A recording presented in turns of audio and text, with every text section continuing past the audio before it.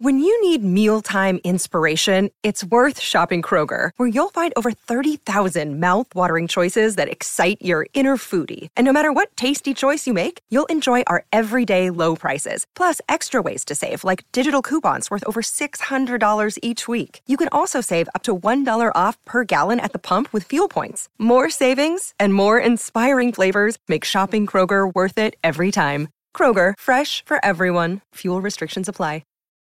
Look, Bumble knows you're exhausted by dating. All the, must not take yourself too seriously, and 6'1" since that matters, and what do I even say other than, hey? Well, that's why they're introducing an all-new Bumble, with exciting features to make compatibility easier, starting the chat better, and dating safer. They've changed, so you don't have to. Download the new Bumble now. This is Optimal Relationships Daily, episode 1587, How Goals and Intentions Help with Grief, Part 1, by Reed Peterson of GriefRefuge.com. Hello, everybody. I am your host and narrator, Greg Audino, here with you as always to read from some of the very best content on the web that talks about relationships and relationship building. Now, if you've been here for a while, you know that we like to make space for all facets of relationships. And that includes the grief that comes when they end. We have some authors who write about grief in particular, one of which is Reed Peterson, whose work we will be featuring today, as we share this longer post from him that we will start today, but actually wrap up tomorrow. There's a lot to get through, so let's dive right in and start optimizing your life. How Goals and Intentions Help with Grief, Part 1, by Reed Peterson of GriefRefuge.com. Most of the time in life, as well as in the act of doing and growing, it's helpful to have goals. Goals that help you track where you want to go and how you want to grow. Goals that are even called SMART goals, which is an acronym that stands for specific, measurable, attainable, realistic, and time-bound. Some people who coach others through grief may try to set goals, whether they are simple goals to make it through the day, or SMART goals to help people recognize their obstacles, benchmarks, and track progress to see how far they've come along. There's nothing wrong with trying something like that, but many people impacted by grief say that SMART goals don't work so well. They feel so much pressure to move on too quickly. They also feel like their emotions are time-stamped, and after 6 months or so, they're in the wrong if they continue to feel sadness, depression, or despair. Have you set goals throughout your grief process? If your answer is no, please don't worry about any thought that you need to, or that you would be better off having goals to get through grief. If your answer is yes, what comes up for you in the efforts to attain success in meeting your goal? Does it feel comforting or supportive? Does it feel authentic or helpful? Grief is an all-encompassing experience, and if you set goals but don't achieve them, how will you treat yourself? Will you get down on yourself and add more hardship to your already difficult loss-related thoughts and feelings? Or will you let yourself off the hook, reevaluate, and set a new or simpler goal? Your answers to these questions will help you determine if setting goals in your grief is a good idea or not. Most people that are grieving really want to keep things simple. The thought of setting goals might feel daunting or overwhelming. Trust yourself in determining if grief-related goals are a good thing for you or not. Trust your heart and trust your soul in making such a decision. Your grief process is unique, and the last thing you want to do is put more pressure on yourself, feel overwhelmed, and then feel stuck in your grief. Hopefully by now, you have some clarity about where you stand with setting goals in grief. If you're looking to set some grief-related goals, the next section provides 3 tips. Goals in general imply that there's an end in sight.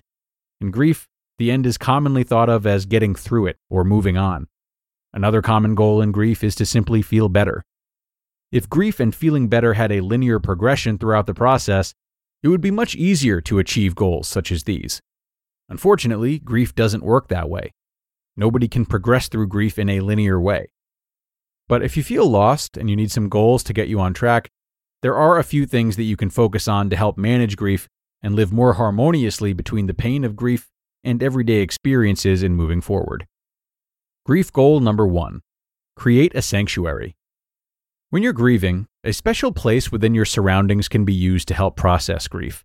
This place can be an area within a room of your home, the whole room itself, A place outside, inside your car, or somewhere within your community, or even at a landmark that's far away. You don't want it too far away from you, though. It needs to be close enough so that you can make time to go there.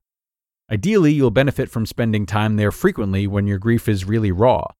As you process your grief and it begins to soften a bit, you'll likely not need to spend as much time there. At the sanctuary, how you decorate it is up to you. Depending on where you are, you can set up objects that remind you of your special loved one and help you feel through the emotions that come up.